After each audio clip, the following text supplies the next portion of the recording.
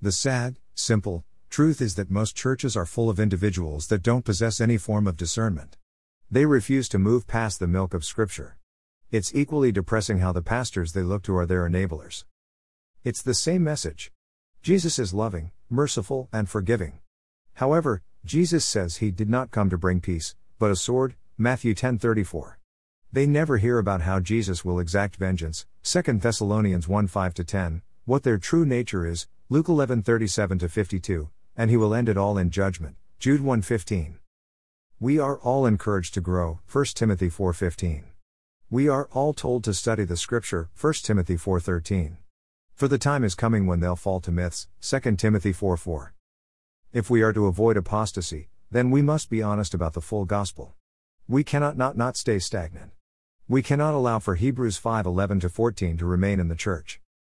Heb 5:11. About this we have much to say, and it is hard to explain, since you have become dull of hearing. Heb 5:12. For though by this time you ought to be teachers, you need someone to teach you again the basic principles of the oracles of God. You need milk, not solid food. Heb 5:13. For everyone who lives on milk is unskilled in the word of righteousness, since he is a child. Heb 5:14. But solid food is for the mature, for those who have their powers of discernment trained by constant practice to distinguish good from evil.